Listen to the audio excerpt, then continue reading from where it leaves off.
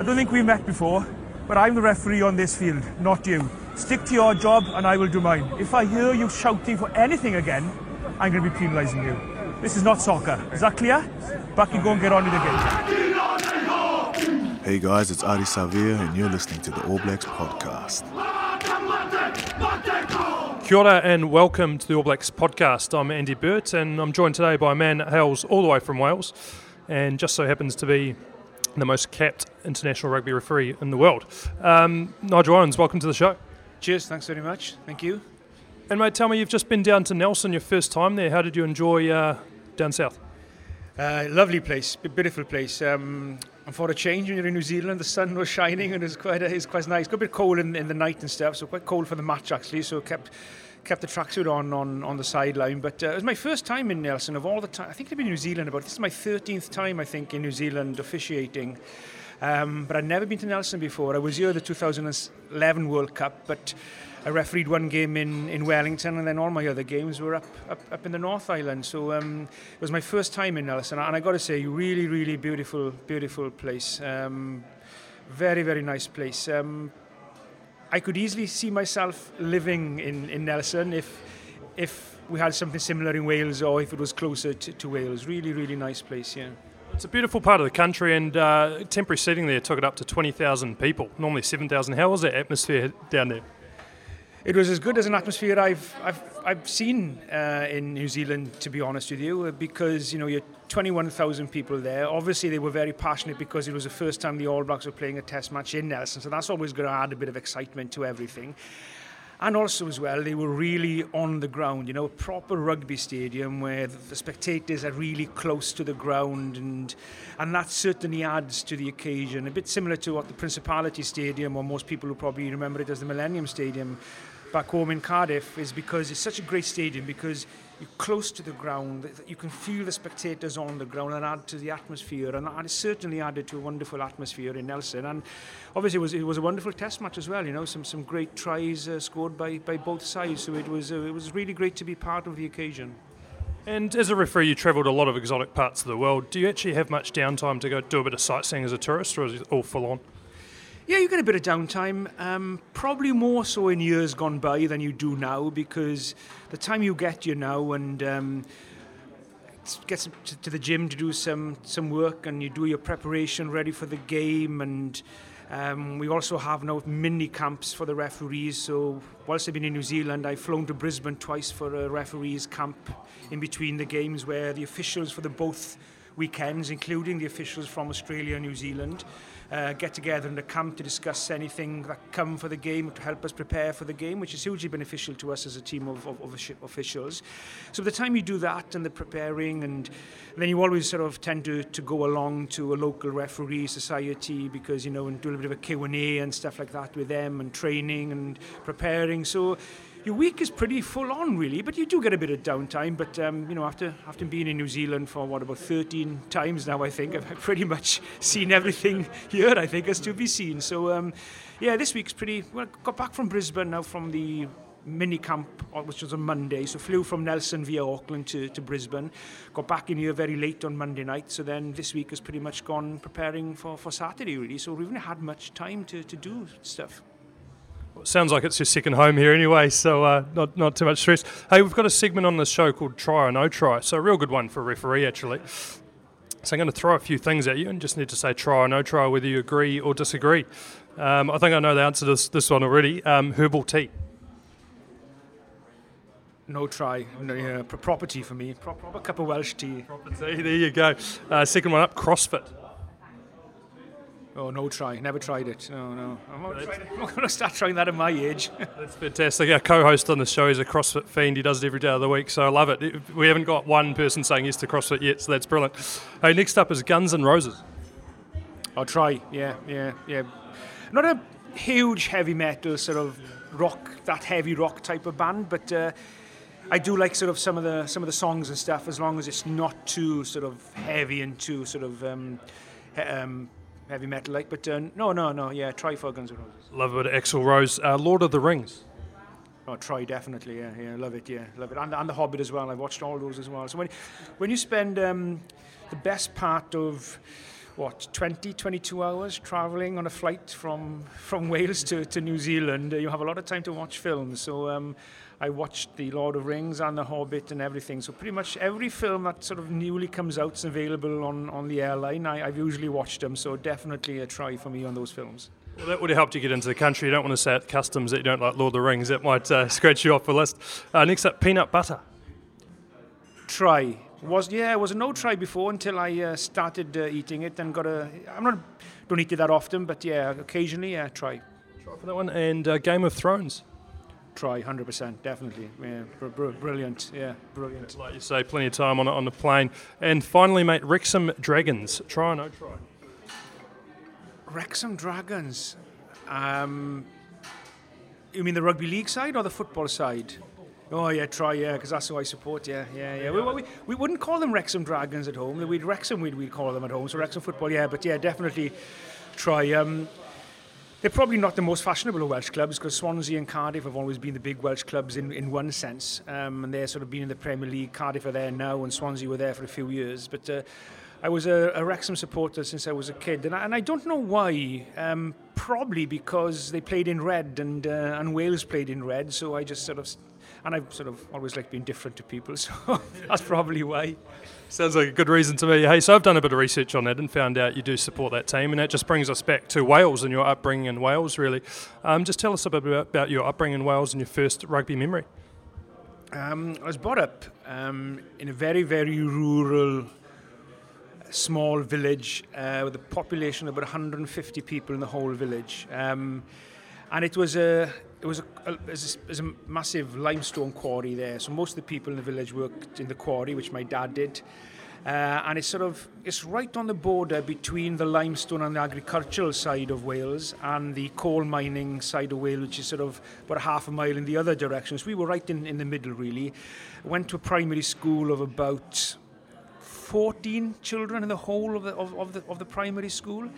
I'm brought up as an only child by my mum and dad in sort of a very old-fashioned rural way in one sense, and went to Sunday school, went to chapel, and I couldn't speak English until I was about 8 years of age. So I learnt it in school when I was 5 years of age. You started school then at five, and learnt English in school, and most of the population of the village back then and all my family would be fluent Welsh speakers. So until a couple of sort of non-Welsh speaking families moved into the village, that's when I started speaking English for the first time when I was about 8 years of age. So, and the actual village I was brought up in was a soccer village. My dad played for the local soccer football team, which weren't in existence. They sort of folded out in the late 60s. And as kids in the village, because there weren't many of us there, we'd tend to sort of kick a football about more than rugby. Occasionally play rugby if a couple of my cousins or a couple of mates would come up, and then be more of us. We'd play a game of sort of rugby at the bottom of the street where I was brought up on a council estate.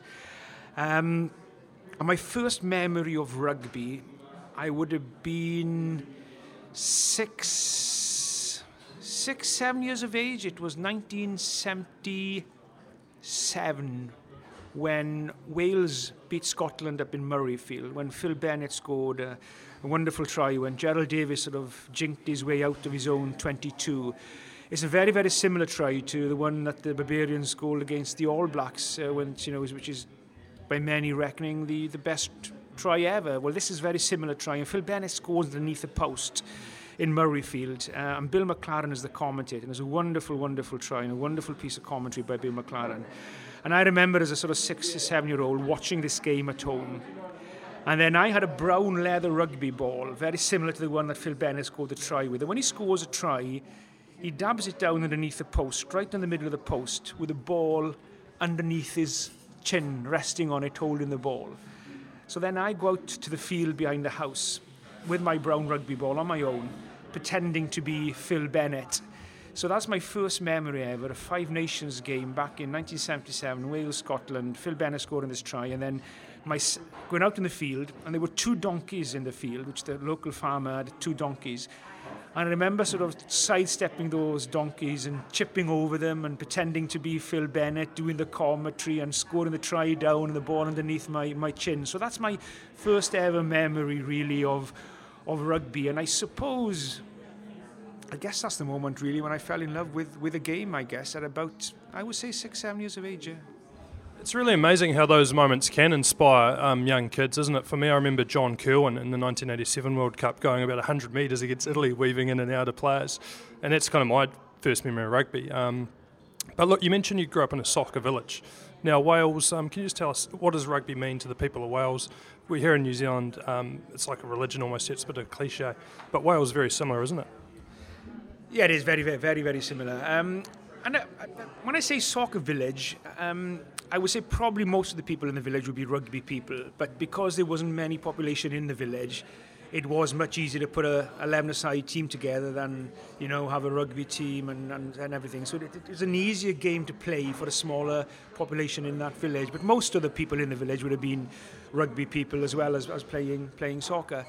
And it is very similar. It's very few countries in the world, I think. It's probably New Zealand, Wales, and then I would probably say Georgia now, for example, as well, and probably Limerick or the Munster region in Ireland, Limerick and Cork, where rugby is more of a working class or an all-class game then, and sort of traditionally over the years, and it's changing now gradually because it's becoming a sport inclusive for all, and quite rightly so as well.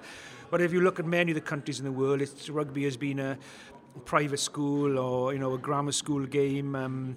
It's been a middle class, upper class game traditionally in most of the countries all over the world. But in New Zealand, Wales, and as I said, in other little areas, it's been a game for everybody. Like in Wales, the rugby clubs were built up around the working class coal communities. So New Zealand and Wales are very, very similar in more ways than one. Not just the rugby, but I think in the country itself is very similar. You know, the rural part of the country, the farming communities, the mountains, the hills, the scenery, the weather. You probably get a bit more sun than we do. So very, very, very similar, really. And there's always been that sort of affiliation, I think, between Wales and New Zealand, between the Welsh people and the Kiwis. And probably the spine of that probably is because the similarity in not just in rugby, but in all walks of life, I guess. Absolutely. And is rugby still as strong as ever in Wales currently? Yeah, it is. There's challenges, no doubt, because, you know, there are other sports now. When I was a kid growing up, you went to rugby school, you played rugby. You didn't even play football in school. You may kick about the football on the yard, but that was about it. But now there are so many other sports now which can make it a lot more choice for kids to choose. And there are probably a lot more other sports that are easier to play in one sense than rugby. But rugby is still strong in Wales. It's still the national sport. There's no doubt about that. But it is a challenge, and the challenge is not so much in getting the kids to play at the sort of between the sort of the tag rugby or the ripper rugby, you call it over here, between the sort of age of 7, 8 up to about 16, is a huge amount of population playing the game.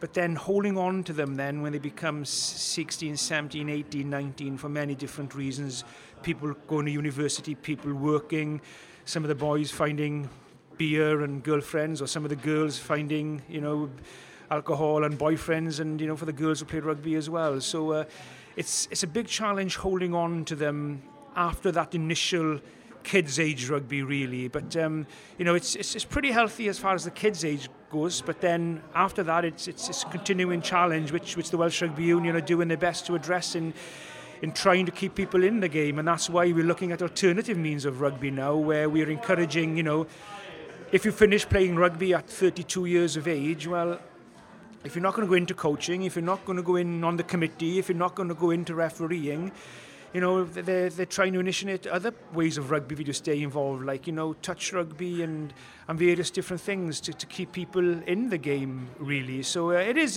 a challenge. There is no doubt about that. So, but I think, you know, the passion for the game and what the game means to people as well, I think, is something, you know, that we need to sort of hold on to and entice people to be part of the game. You just have to see Millennium Stadium for a Wales test and see 80,000 people in red packed in there to know that rugby still runs pretty strong through the veins there. Hey, now onto your own refereeing journey. So tell us, when did you first get into refereeing? What was your first match you ever refereed, and how did it all begin for you? Well, I got into refereeing by chance, really. I played rugby in school. There wasn't sort of club rugby about for kids when I was at that age. The sort of club rugby kids sort of came in when there was a big teacher strike back in the UK back in the sort of 83, 84, and then a lot of schools stopped playing rugby after school and on Saturday mornings because the teachers were on strike because they were not getting paid for the extra work they were doing. So then a lot of clubs started up playing rugby then. So when I was a kid, there wasn't much club rugby about, if any, in Wales. So you played rugby through school. So I played rugby in school, played for the first 15, not very well. I played full back. In fact, after one game, my rugby coach compared me to the great Welsh fullback of the 1970s, the legendary JPR Williams, when he said, "Nigel, compared to JPR Williams, you're bloody useless." And that was the trigger, really. And in this game, we hadn't won a game all year because we were quite relevant new school. We were a Welsh medium school, which meant you did your education through the language of Welsh, where the grammar schools were phased out. And you had a choice then of doing your education either through the medium of Welsh or through the medium of English. So I did my education through the medium of Welsh. And because we were a new Welsh school, we had a bare 15. And that's why I was playing for the first 15, because there wasn't much other choice. And I was playing full back, and we hadn't won a game all season. And it was the last game of the season. And we were playing against Ysgol Griffith Jones, a school in St Clair's in Carmarthenshire. And one of my best mates, Wayne Thomas, was playing centre, and he scored right at the end of the game, underneath the post, to make the score 12-all. And then my other mate was a captain, Craig Bunnell, and there were two other age groups younger than us, under 13s and under 14s, were also playing that day as well in this school. So they'd finished their game a bit earlier than us because they were playing 5 minutes less. So they were all watching the last 5 minutes of our game. So I thought, right, I'll take this conversion now right in front of the post. I'll kick this. We'll win the game 14-12, and I will be a hero in school for winning the first game ever for the seniors. So I took the conversion right in front of the post, and I kicked it, and it went closer to the corner post than it actually did between the uprights straight in front of me. And the game ended 12-all. My best mate and the captain, my other best mate, didn't speak to me for a couple of days. My sports teacher, John Bynum, the late John Bynum, unfortunately, he said to me, he said, "Nigel," he said, "for God's sake," he said, will you go and referee or something? And I said, right, okay then. So the following week, we had an inter-house under-12s 7-a-side touch rugby tournament in school. So I went to referee that, and then refereed another local sort of under-13 school game. And that's how it started, really, just by pure chance, just by missing that conversion. And my first ever game outside the school environment was an under-15s school game, a county school game, where a team was chosen from many different schools in Carmarthen.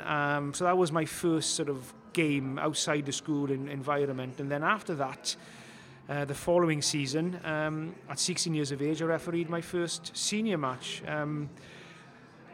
where I refereed the police B division with a police side in Carmarthenshire against Cefneithin. Cefneithin was quite a famous rugby club in Wales because that's where Barry John came from and played his rugby before he went to Llanelli first and then on to Cardiff. It was the club of Carwyn James where he played on, the coach who coached the Lions, of course, to the famous victory in the Lions out here in New Zealand. And because I couldn't drive, I couldn't get to Carmarthen. So the fixture secretary of the Referees Association said to me, look, I've arranged that you have a lift on the bus with the away team because it's the only way I could get there, and they didn't have a referee to referee the game if I couldn't get there.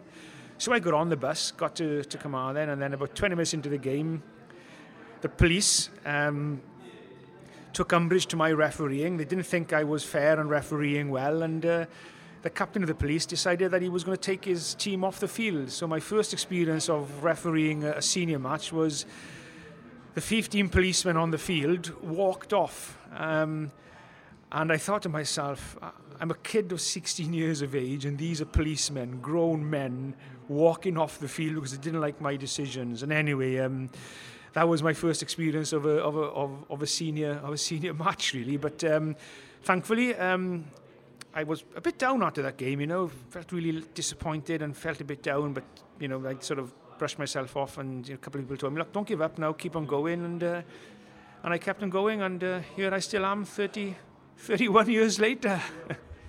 And that's really thrown into the deep end there, isn't it? But look, obviously you rebounded pretty well. And as you say, 30 years. So in that time, what are some of the biggest, I guess things like video, TMO, but what are some of the biggest changes you've experienced in refereeing in the game over that period of time? Yeah, it's been a long time. I'm starting my 32nd season now, so I've experienced a huge transition in the game, really. A transition from the old amateur days to the professional era, the transition, the first time where technology came in first of all, where you had the talking flags first of all, where you could speak to the referee through the flag.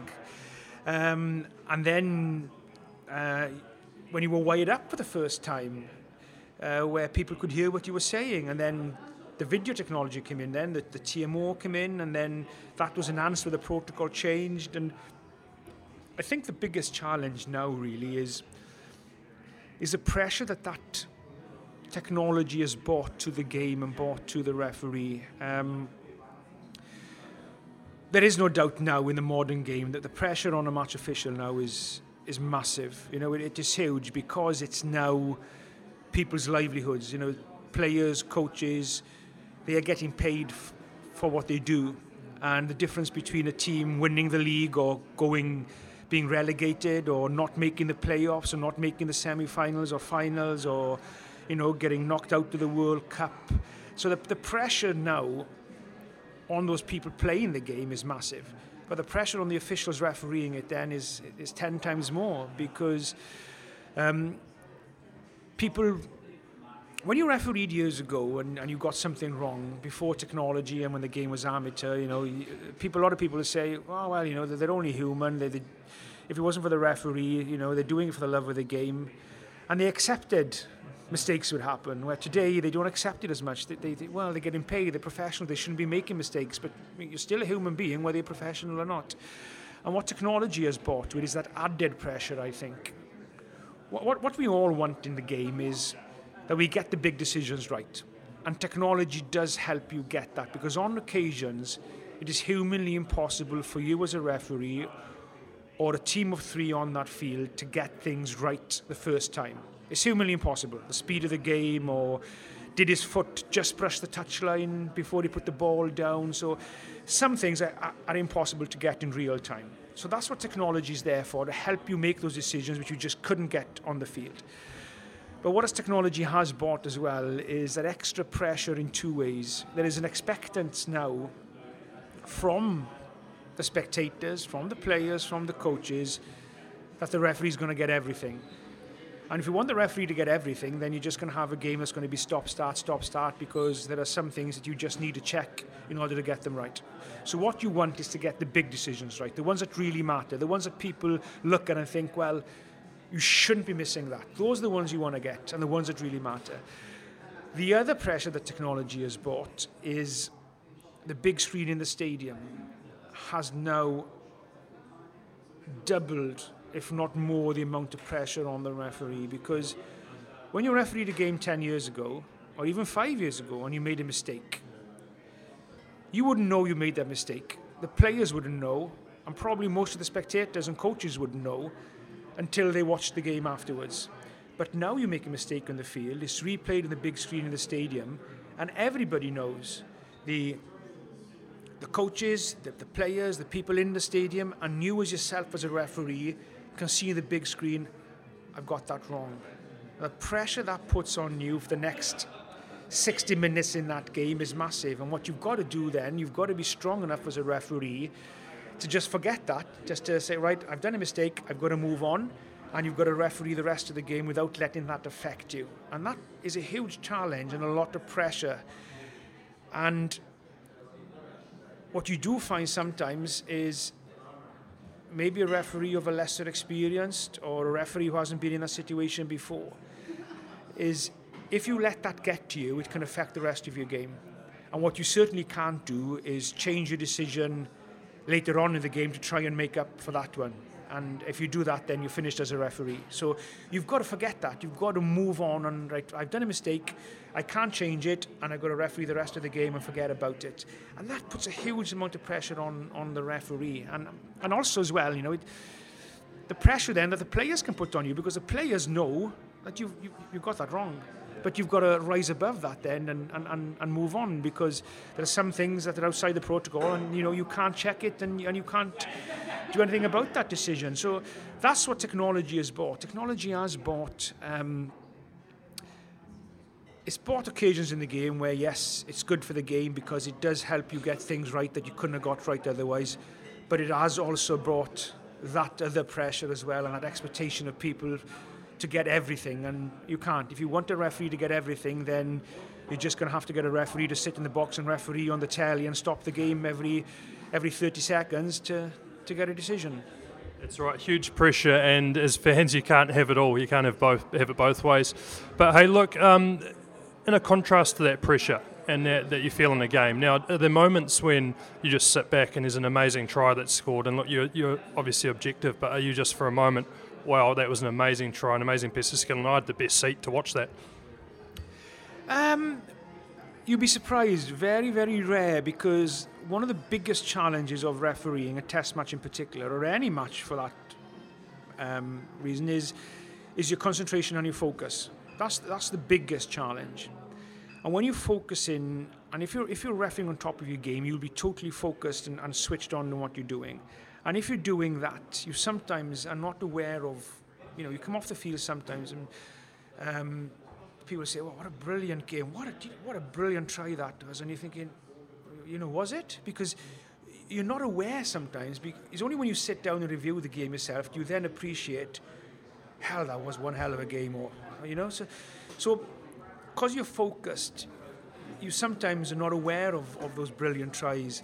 Sometimes you are. Sometimes, there will be a try and it's an open space and you see a player sidestepping and beating 3 or 4 men and scoring a try, and then you do appreciate, that was a great try. Or sometimes you're standing next door to a massive hit going in and what a tackle that was. So occasionally you do, but other occasions, you may not be, because I think the only game when I've come off and sort of thought to myself, when people said, that was one hell of a game, and you thought, yeah, it was. And that was probably the South Africa-New Zealand game in Ellis Park in 2013, where many people say it's the best game of rugby that they've ever seen, and a lot of people dubbed it the game of the century. And when I came off that field, you knew that you'd been in one hell of a test match. I didn't recall a lot of that game and some of those brilliant plays until I actually sat down and reviewed it.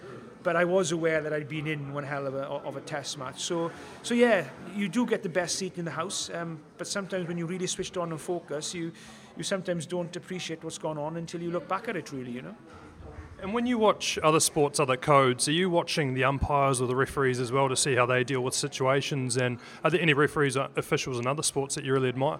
Yeah, I watched quite a bit of the Football World Cup, or the Soccer World Cup recently, and sort of how the VAR and stuff would work there and how they would do it. And I watched a little bit of the cricket as well, and I think cricket have got it right, I think. I think their use of the video technology at the moment, I think, is the best. They sort of changed it a couple of times over the years, that it was overused, underused, and then now I think they've got it spot on now, I think a lot of the other sports, including rugby, can learn a lot from the way that the umpires in cricket and the cricket do. It is just for the big decisions, and that's what you want, not those 50-50s debatable ones. You just want it for the big decisions, and I think cricket has got that pretty much spot on, where the umpire will put something up to the video technology only when he thinks, I really need to check this, and then unless the video technology or the umpire can tell him any different, he'll come back and say, look, there's nothing really here that's telling me that you've got that wrong. So stick with the original decision, and I like that way of doing it. So, I do take an interest to see how other sports do it, because it's, even after 32 years of refereeing and been refereeing test matches, for the best part of 15 years now, you still want to improve, you still want to learn, you still want to be better at what you do. And, until the day I finish refereeing, I will still thrive to learn and to be better at what I do. So it is, I think it's important that we learn from other sports as well as other sports can learn from rugby too. Absolutely. Here's a fun question for you. If you could choose your dream team, past or present referees, so a ref, 2 touchies and a TMO, who are you selecting in that group? Oh, that's a good question. That's a good question.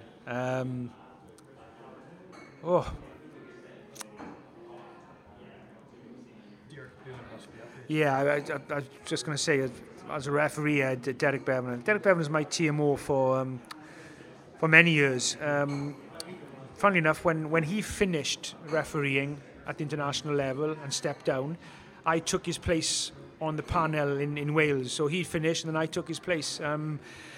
And then for the next... So between you and Derek, that's probably about 30-odd years of refereeing. Well, it is, yeah.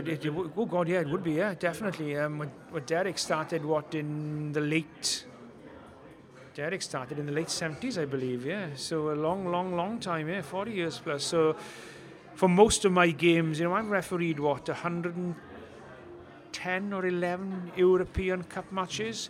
And I would say probably for about 80 of those, he was my TMO and my coach at the same time. So it was great. I learned a lot from him. I learned from him on the field and off the field as well. In any dream team of refereeing, he would certainly be the referee. There's no doubt about that. Perfect. And mate, you've just come from the gym, obviously, and referees nowadays, you've got to be as fit as players. So just can you give us a bit of insight into your training regime?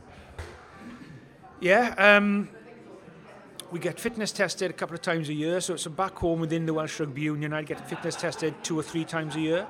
Plus then I'd have to do a World Rugby fitness test, which I just done a couple of weeks ago in our pre-season before starting back and coming out here. So I train.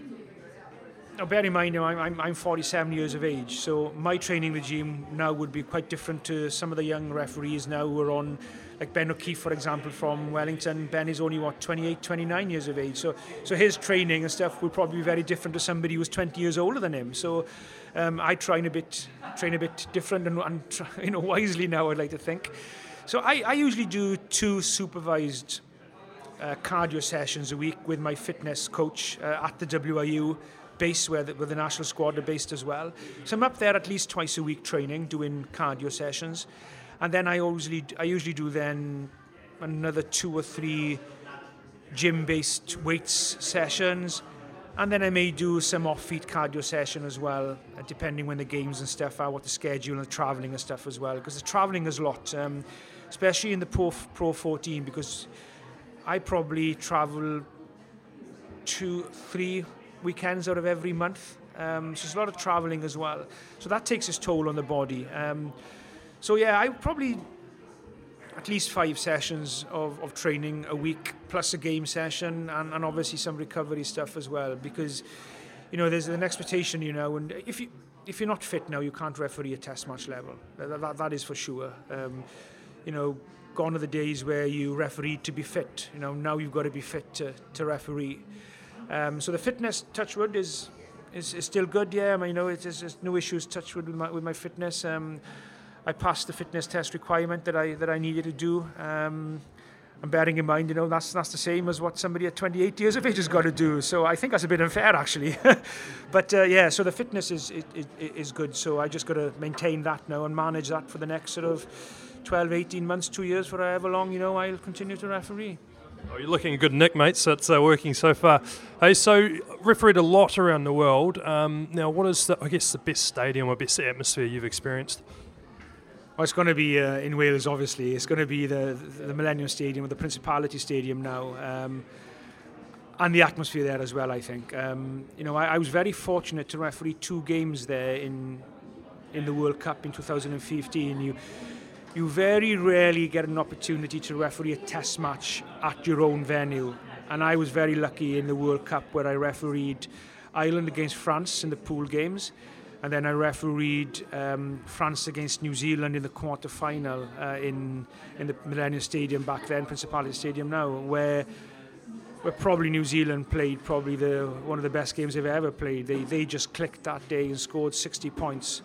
And the French played as well. You know, they went out there and played, and they scored 20 points plus themselves. And it was, even though the score was one-sided, it was a great test match. A wonderful. The atmosphere was electric. And the same in the Ireland-France game. You know, the atmosphere, there's a huge amount of French people in that test match, and a huge amount of Irish people in it as well. So, and the roof was shut, and the atmosphere was absolutely unbelievable. And so that is my favourite stadium. And I know I may be a bit biased as a Welshman, but because it's in the centre of Cardiff, the way it's been built, you know, 75,000 people in there, you're right on the field, the atmosphere, and when My Heimlad Vanade is being sung, our national anthem, you know, it's, when you talk about things inspiring people, you know, if any kid would be there, or even listening at home, listening to My Heimlad Vanade being sung before a Wales international rugby match in the Principality Stadium, if that doesn't inspire you to want to represent your country, then I don't know whatever will. So it is, that would be my favourite stadium. Look, I love refereeing. I just love the game. I love being part of the game, a small part of it, but yet again a part of it. And I enjoy every stadium, you know, from Newlands in Cape Town to Eden Park, and you know, to the Suncorp in Brisbane, to Stade de France, to the Aviva, to Twickenham, to Murrayfield, you know, the beautiful setting of the stadiums in Rome. And every stadium has, and country has, this uniqueness about it, really. And there are many wonderful stadiums all over the world. But yeah, if I have to pick one, then it's going to be the Principality Stadium in Cardiff. And Cardiff definitely has to be on every rugby fan's bucket list, I think, to attend a test match there. Now, if we flick the switch a little bit, how about grassroots? Do you ever love to go back to the grassroots and just to a club ground, you know, just stripped back, not even a grandstand there, just a few people on the sideline? And do you still experience that? Yeah, definitely, because to me that's the most important part of the game. You know, that's where we all start. No matter what you achieve in life as a player, as an official, or an administrator in the game, no matter how high up that ladder you go to be the best in the world at what you do as an individual or as a team, we all start in the same place. We all start in that local community grassroots level of the game. And to me, that is the most important part of the game, because without that, the kids just won't be playing rugby. Now, yes, it works both ways. You need the international level to inspire the kids to be like their heroes and play for the country, to want them to go out and play, but you need the platform for them to start as well. So, you know, after refereeing the World Cup final in 2015, the following week, you know, I didn't have a weekend off. I went to referee a local community game between two grassroots rugby clubs in Wales, and it was a wonderful experience.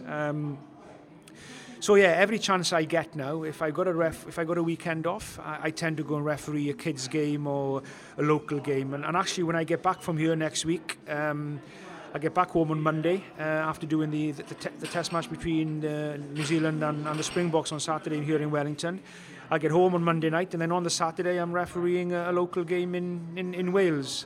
So I just love the game, you know. So if I get a free Saturday, which is not very often, I'd like to give that time up to put something back into the game that I've been very fortunate to get so much out of it. If it's, you know, I owe more to rugby as a sport than rugby will ever owe to me, and I think it's hugely important that we put back into something that we've all been very fortunate to get so much out of. And we live in a society and today where too many people ask what can society do for me, rather what I can do or put back into the society or the community that I've been very fortunate to get so much out over the years. And I think whatever you achieve as an individual, within a team, whatever it may be, in whatever walk of life, in sport or in anything else, whatever you achieve in life, you should never ever forget